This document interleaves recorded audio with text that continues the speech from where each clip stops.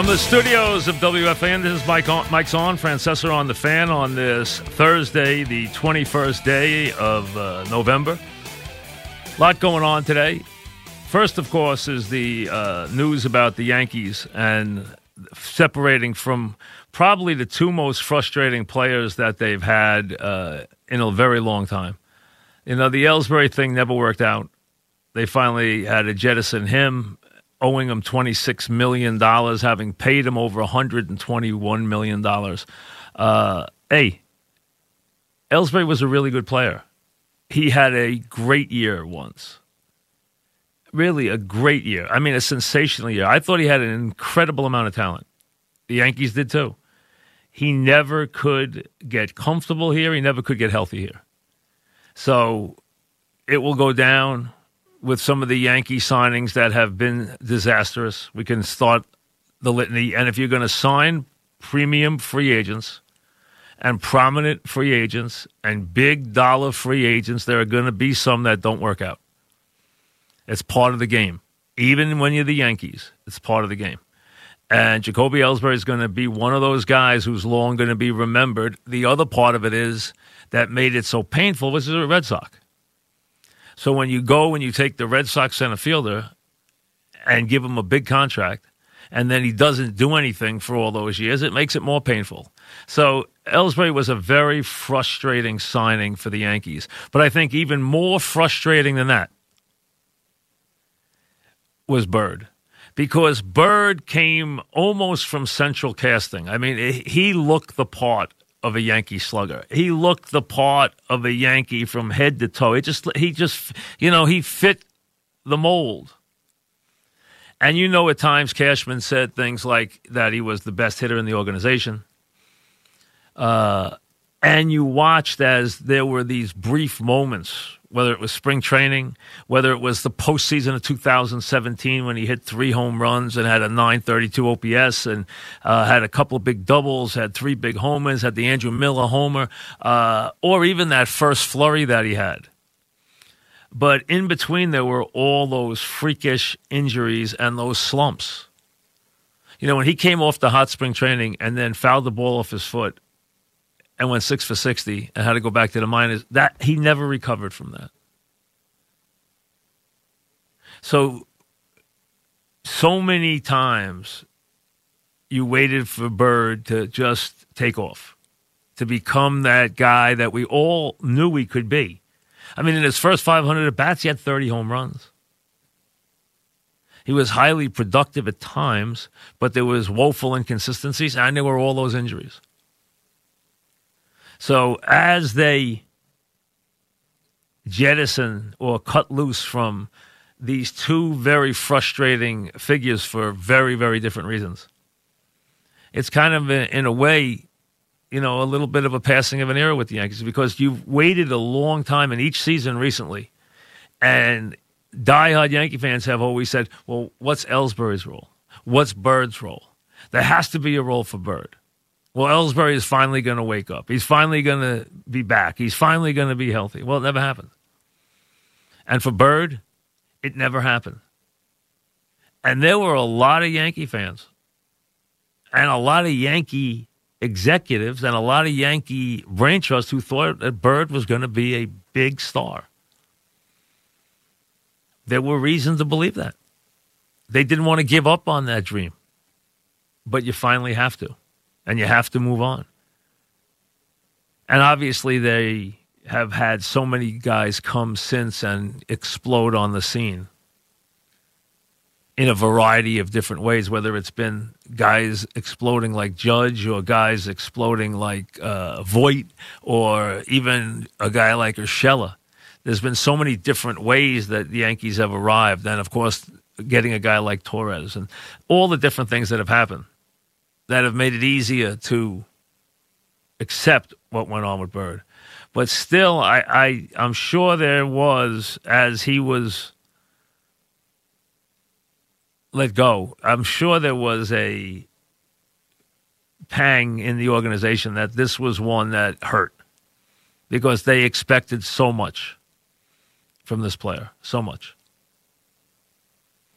So from that standpoint, it was a It was a big day today. It wasn't an important day from a standpoint of you had any hopes for these guys, but it was a day that marked the passing of time because these two have been floating around the roster for years. Could never be counted on. You got to a point where you couldn't expect anything. There came a point where you didn't expect anything. And then there had to finally be an end. Ellsbury at least goes with parting gifts. He's a wealthy man. He proved himself on the highest level. Never here, but obviously he had that season in Boston where everyone always waited for that one season, and it came in Boston. He'll never duplicate that season. That season was a remarkable season. And he never got anywhere near that year again. But he's a guy who has made a tremendous amount of money in baseball. Bird still has to go out. And, maybe Bird's going to get scooped up by Tampa and wind up hitting 30 home runs this year. I hope it does. I hope he does. It's not a bad thing if it happens. Good for him if it happens. It might happen somewhere. He might put a year or two together. I hope he does. It just won't be here.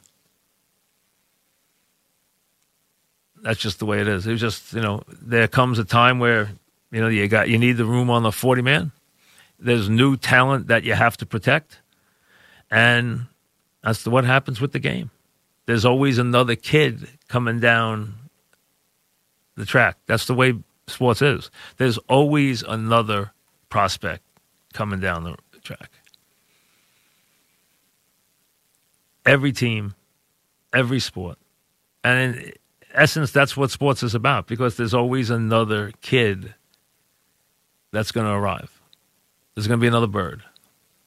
There's going to be another Ellsbury. There's going to be another Story. There's going to be another star arrive. There's going to be some more heartache arrive. That's sports. But still, noteworthy today when you see Ellsbury and Bird finally, exit from the Yankee universe. We get ready for Week 12 in the league, starting tonight with a pivotal game tonight. It is a key game. These teams are right in the middle. They're right in the middle of everything. They're obviously tied for a division lead. They're both 6-4. They both are going to obviously fight to the finish here along with Tennessee for the division title. They both are in a position to get the second wild card, which is going to be wide open. So you have a lot of teams that are still sitting right there. Buffalo's 7-3. I know Buffalo's been given no respect, but they are 7-3. But behind that, you have all these teams. And these two were prominently right there. As a matter of fact, if you ask me, one of these is going to win the division, I would give the other one the favorite to be the wild card if they stay healthy. The other thing is, I just heard Mink say, and I had not heard this story before this. I'd been out today. Garrett's appeal was denied. But I gathered the story, and I don't have a copy of it. Maybe Anthony can give me a copy of the story. Garrett alleged from what I just heard, he alleged that Rudolph used a racial slur. Now, I don't know if that's fact or not, but let me say this. That is hard to take this many days after the incident, when this guy stood at his locker after the game and said he regretted what he did and not one time brought this up. Not one time brought this up. Never said one word about this. This is the first we're hearing about this now.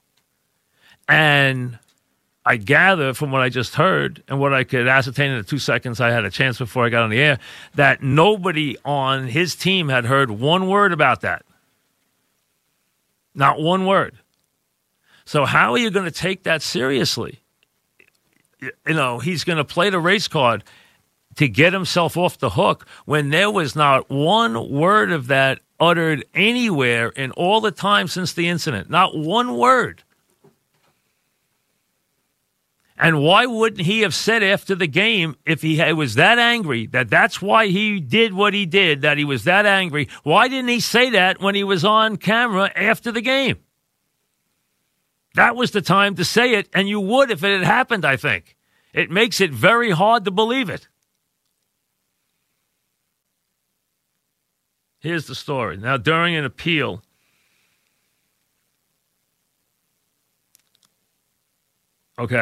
he said that, made the accusation.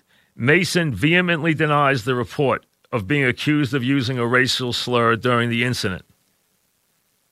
Vehemently denies. And not one player has stated that they heard him say that to anybody that had happened. And why wouldn't you have said it when he stood in front of his locker and said, I lost it, I really regret what I did? Why wouldn't you say then, but let me tell you, here's what happened? Not one word. And you're going to, a week later, come to New York and play the race card? That is such an attack on this player, on this quarterback, that it is so unfair if it's untrue. And clearly, you know what? It doesn't make what he did right or any less egregious, but it kills Mason Rudolph. So he's willing to get some of his money back and get back on the field quicker. He's willing to, if he's lying. And I think right now, from what I can ascertain, he's lying. Because he would have said it right after the game. And he would have said it to his team. He would have said it to his teammates. And nobody says they heard one word of this before this. You're going to character assassinate a player just to get some games off?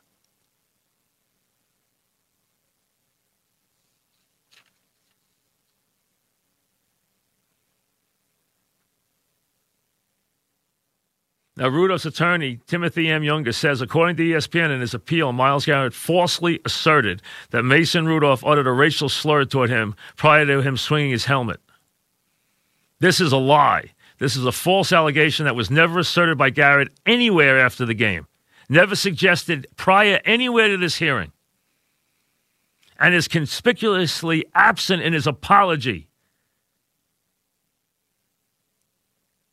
I totally agree with the lawyer, and doesn't get any lower than this. Not any lower than this.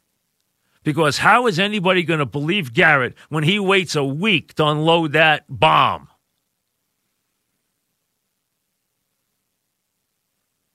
And if that's what caused him to be so angry, he wouldn't mention it after the game? Not to the cameras, not to his teammates? I'm sorry, I don't believe it. I can't believe it under that circumstances. Cannot. And it still doesn't condone his actions. Would people give him a break from that standpoint? They would, because they would feel that he had justifiable anger. But the bottom line is it probably didn't happen. There's no way to justify that it happened or prove it happened when a guy says, I didn't do it, and there's not one word of it stated before today. Very hard, impossible to believe. And the league didn't believe it, rightly so, and none of us can believe it.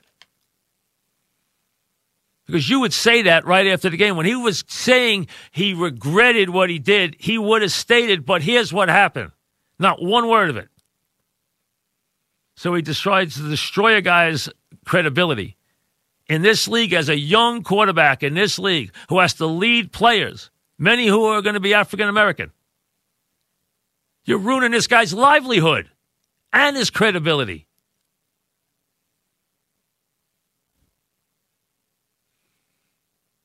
Man, if that's what he did to try and squirm off the hook, that is as low as it could possibly ever get.